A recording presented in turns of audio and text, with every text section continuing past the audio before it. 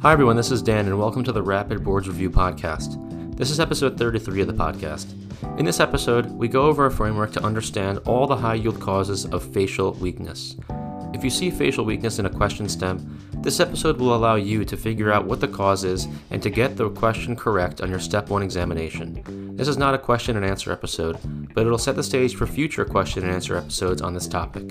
Thank you so much for listening, and as always, I really hope you find this episode useful.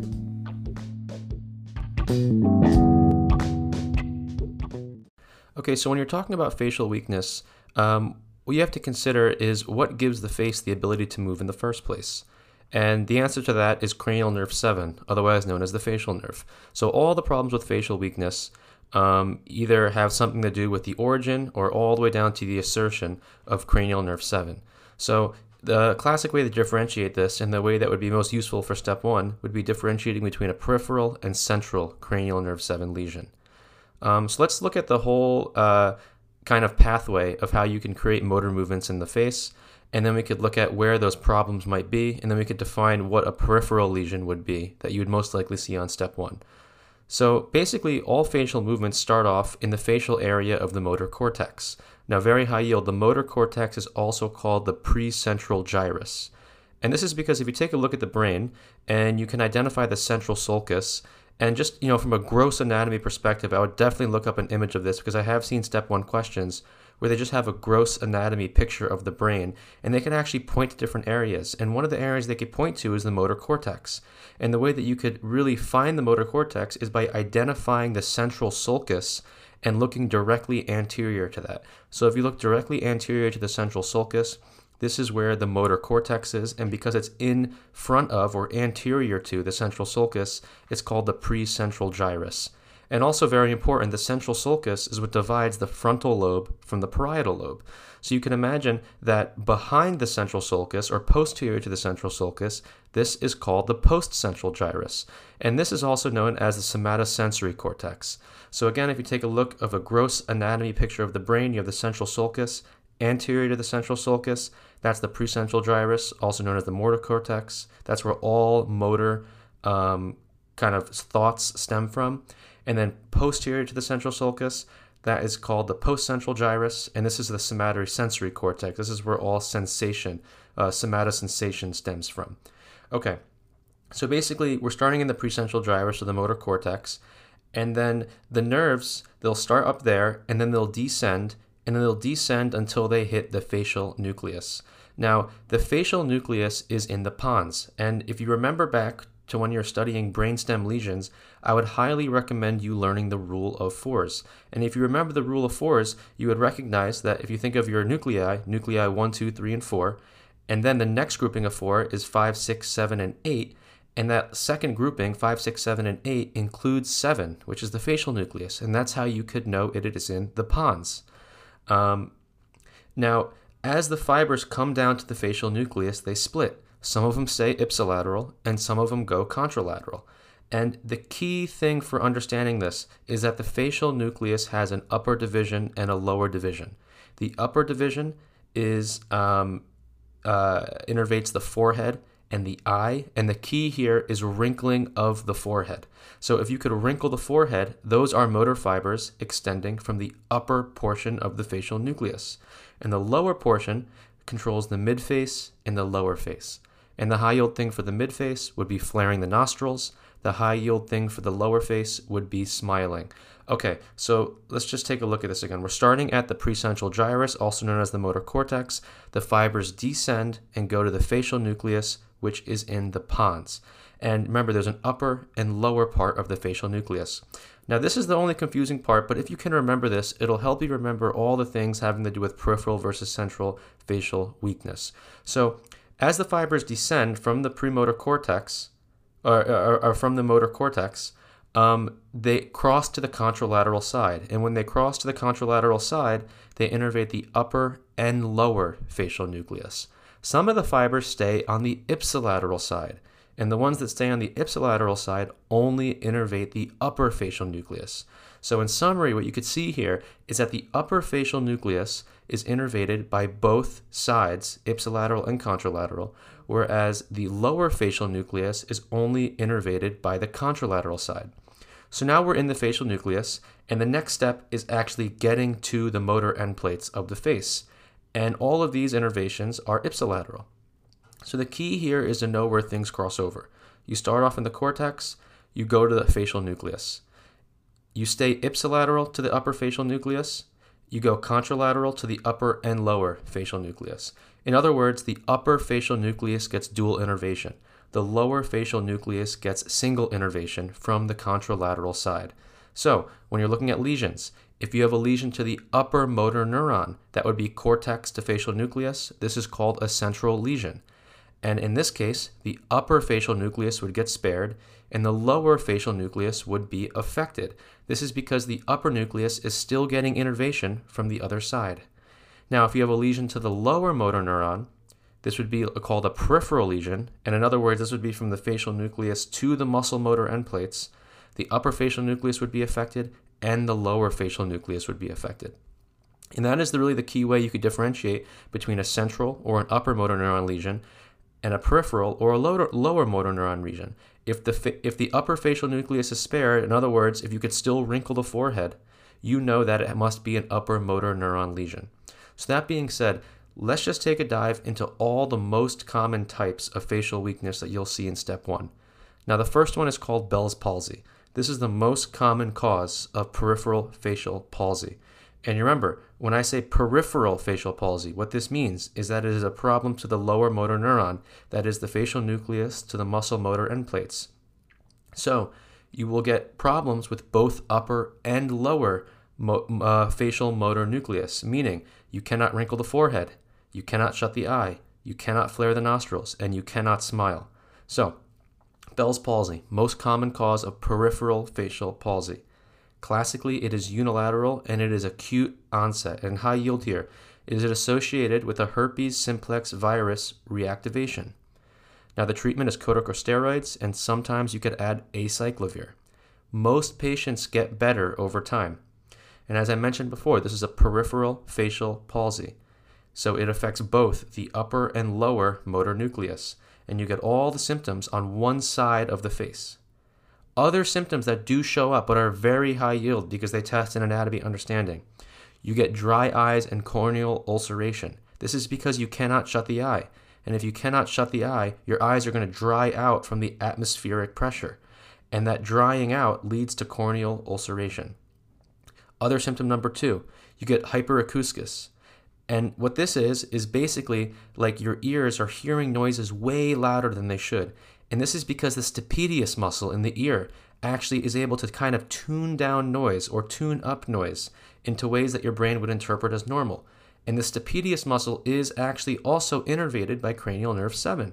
So if you have a cranial nerve 7 palsy, the stapedius muscle cannot function properly, so you hear sounds in your ear way louder than you should. The third high yield understanding is you get loss of taste to the anterior 2/3 of the tongue. Now, the anterior 2/3 of the tongue is actually innervated by cranial nerve 7, and cranial nerve 7 thus allows you to taste on the anterior 2/3 of your tongue. And the anterior 2/3 is actually a very high yield anatomic distinction, because what I would recommend to you is go to the first aid page that actually shows you the innervation of the tongue. What you'll recognize is the tongue is actually highly complexly innervated, and it is the anterior 2/3 that are innervated by cranial nerve 7. Okay, so those are all the high yield on Bell's palsy. That is most likely the one that you'll see on your step exam because it's the most common type of peripheral facial palsy. That being said, let's dive into some other types. So Lyme disease, that's number 2, Lyme disease. This classically is a bilateral Bell's palsy. And remember, Bell's palsy is a peripheral cranial nerve 7 lesion. So it's a bilateral peripheral cranial nerve 7 lesion. It turns out this only happens in about 8% of cases of Lyme disease. And really high yield, this is caused by Borrelia burgdorferi, which is a spirochete bacteria. So although Borrelia burgdorferi sounds like a really weird organism, it's still a bacteria, and very high yield is that it's spirochete or spiral. And it's transmitted by the Ixodes tick, also known as the deer tick. So it's transmitted by the Ixodes deer tick, caused by the bacteria Borrelia burgdorferi, which is a spirochete bacteria. And also high yield on step 1, you could be asked a second order question. The question could be about Lyme disease, but it could say what are other things that are transmitted by the same vector of Lyme disease. So the vector being the Ixodes deer tick. The other two things are anaplasmosis and babesiosis. So in summary, we have the Ixodes tick, also known as the deer tick. It has 3 diseases associated with it: Borrelia burgdorferi, which is Lyme, anaplasmosis, and babesiosis. And I don't know why this helped me, but I remember this as BAB, B-A-B, because I watched a lot of Boards and Beyond when I was studying for step 1, and for some reason I just associated the BAB with the Ixodes deer tick. Now, there's 3 stages classically to Lyme disease, and these do get tested. Number 1, stage 1, you get the bullseye lesion, which is called erythema migrans, and you also get flu-like symptoms, which would be like fever and chill, some nausea. Stage 2, you get carditis. This can manifest as AV block. You get the bilateral facial nerve palsy, which is what we described here, and you also get migratory myalgias and arthritis. And stage 3, which is the very late stage of Lyme disease, you get encephalopathy and chronic arthritis. Now, the treatment for Lyme disease is very high yield, and it is tested. Doxycycline is first line, but if you have severe infections, and severe would be like a CNS infection, like encephalopathy, or heart block, like the carditis, then you can give ceftriaxone. But if you are pregnant, you cannot give doxycycline. So the correct treatment here is amoxicillin. So just going back here, if you have a bilateral Bell's palsy, the high yield here to think about would be Lyme disease. And remember, the Ixodes tick is the thing that spreads Lyme disease, and the Ixodes tick carries Borrelia burgdorferi, anaplasmosis, and babesiosis. And while we're on the topic, there are some other really high yield ticks that you need to know for step 1. The first one is the dermacentaur tick, also known as the dog tick. And this carries 2 really important diseases. The first one being Rickettsia rickettsii and Francisella. The second high yield tick, the Lone Star tick. This carries Ehrlichia and causes ehrlichiosis. So there's really 3 big ticks that you need to know for step 1. The dermacentaur tick, also known as the dog tick. It carries Rickettsia and Francisella. And remember, Rickettsia causes that Rocky Mountain spotted fever. The second one is a Lone Star tick. It carries ehrlichiosis. And the third one is the Ixodes tick, and that carries BAB, or BAB, Borrelia burgdorferi, which causes Lyme, anaplasmosis, and babesiosis. So that's Lyme disease. Now, Lyme disease is probably the most common cause of a bilateral Bell's palsy, but there's 3 other high-yield causes that I have seen shown up on test questions. That would be sarcoidosis, HIV, and Miller-Fisher syndrome. So sarcoidosis, I know this comes up a lot, but I definitely would study like the high yield things associated with sarcoidosis, because you could see this in a question stem.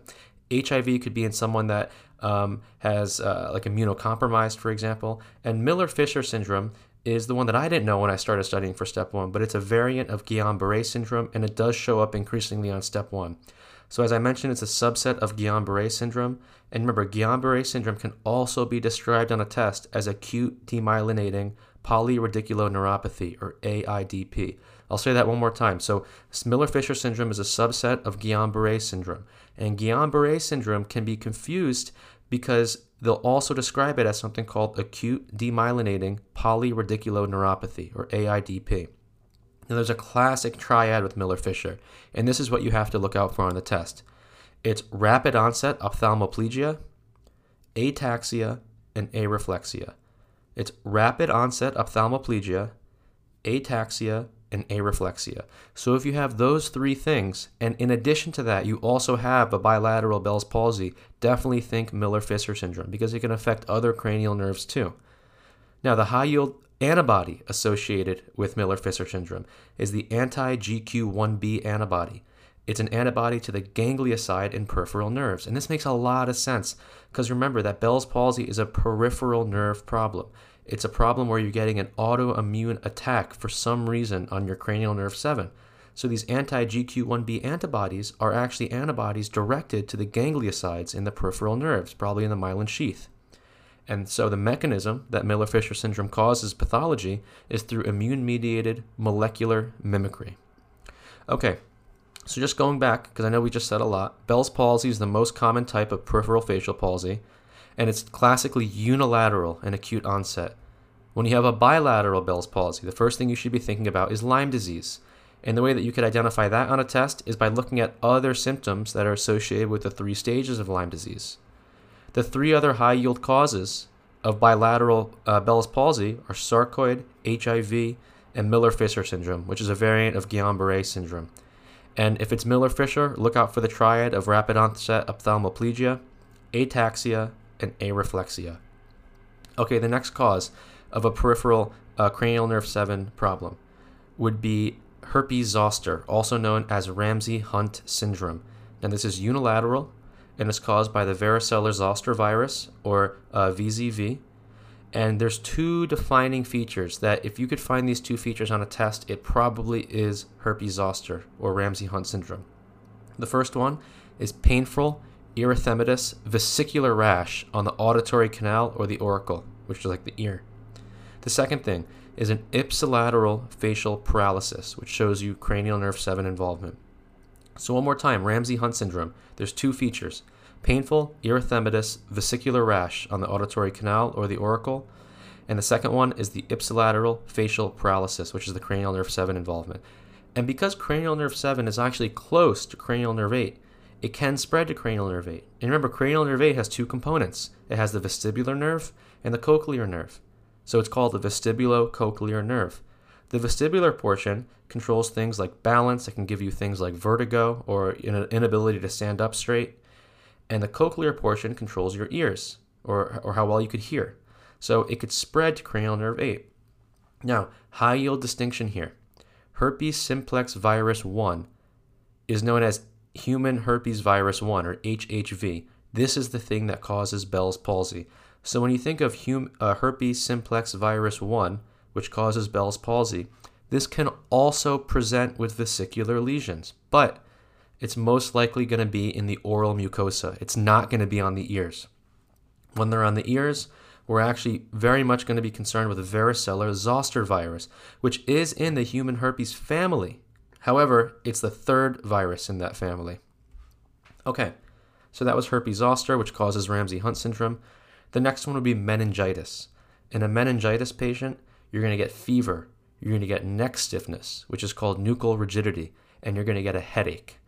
And because it's kind of affecting the leptomeninges, it could affect any of the cranial nerves, and these include cranial nerve 7. So, what would I know for meningitis? I would know the most common pathogens for each age group. There's a great table in first aid titled Common Causes of Meningitis. I'll say that one more time. There's a table in first aid called Common Causes of Meningitis, and it lists out all the different age groups, and it lists out the most common pathogens for these age groups. These do get tested on step 1. Now, I would know the treatments associated with each cause. So in general, this is like a rule of thumb that you could use. Generally, the treatment for meningitis is going to be vancomycin and a 3rd-generation cephalosporin. Now, you add ampicillin for patients that are greater than 50 and for patients that are immunocompromised.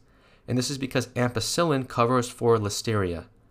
Okay, so meningitis, you have this fever, neck stiffness, and headache. It can be associated with cranial nerve neuropathies. Know the most common pathogens for each age group and also know the most common treatments for each age group. But as a general rule of thumb, vancomycin and a 3rd-generation cephalosporin will always serve you right on the test. And add ampicillin if you're greater than 50 and immunocompromised for listeria coverage. Okay, the next cause would be a brainstem lesion or a stroke. Now, when you have a brainstem lesion or a stroke, there's going to be other cranial nerves involved. Cranial nerve 7 will not be the only one. Because remember the rule of 4s. If you affect one part of the brainstem, you're not going to be isolating it to one cranial nerve. So, and another way to think about this would be if you have symptoms below the neck, meaning if you have deficits in your arm, deficits in your leg, basically any symptoms below the neck, this cannot be an isolated cranial nerve problem. This is a problem having to do with something higher up in the brain. Now, this is a peripheral lesion because the facial nucleus is in the pons, and the pons is in the brainstem. So if you have a brainstem lesion, you're affecting the facial nucleus, and the facial nucleus is basically the start of the lower motor neuron. Okay, so what have we covered so far? We talked about Bell's palsy, most common cause of unilateral acute onset peripheral palsy. Then we talked about the bilateral causes, which would be Lyme disease sarcoid, HIV, and Miller-Fisher. We talked about herpes zoster, which is like Ramsay-Hunt syndrome. And basically, you're going to get an ear rash in addition to cranial nerve 7 involvement. We talked about meningitis, where you're going to have the fever, neck stiffness, and headache. And we talked about stroke or brainstem lesion, where you're going to have multiple cranial nerves involved, and you're probably going to have symptoms below the neck, such as limb deficits. Now, what to do if you suspect a central problem? Now remember, a central problem involves the upper motor neuron, which goes from the motor cortex to the facial nucleus. And this is the one that is forehead sparing. In other words, the patient can still wrinkle their forehead. You can still see the wrinkles in the forehead. If you suspect this, if this is like a physical exam finding that is described in the question stem, they could still wrinkle their forehead. What you do is you get brain imaging. And you get the brain imaging because you're looking for ischemia, which would be a stroke, or you're looking for a tumor, which can be compressing the upper motor neuron causing these problems. Okay, so in summary, this is really the end of the episode, but this is the high-yield summary that you should take home. Peripheral lesion is the same thing as saying a lower motor neuron lesion, and you have upper and lower facial nucleus problems. A central lesion is the same thing as saying an upper motor neuron lesion, and you only get lower facial nucleus problems. In other words, you get forehead sparing. You're still able to wrinkle the forehead. If there's no other problems described, it's only a peripheral cranial nerve 7 lesion, it's likely Bell's palsy, which is associated with herpes simplex virus 1. If you have some ear vesicles, some erythematous ear vesicles, in addition to the cranial nerve 7 palsy, it's herpes zoster oticus, which is Ramsay-Hunt syndrome, which is varicella zoster virus. If it's bilateral, the first thing you suspect is Lyme disease. Lyme disease is spread by Borrelia, which is a spirochete, and it's by the Ixodes tick vector. Other things you consider, sarcoid, HIV, and Ramsay-Hunt. If you have fever, neck stiffness, and headache, in addition to the facial weakness, think meningitis. If you have multiple cranial nerves and you have symptoms below the neck, such as hand weakness or foot weakness, it's probably a brainstem lesion or a stroke somewhere. And if it's forehead sparing, you have to consider a tumor or a stroke, and your first bet should be to get brain imaging. All right, everyone, thank you so much for listening to this episode. I know this framework was a lot, but really, facial weakness is something that comes up a lot on exams, and it's really great to have an algorithm to run through in your head that you could put together on test day to really get to the right answer every time. So thank you so much for listening, and I really hope you found this useful.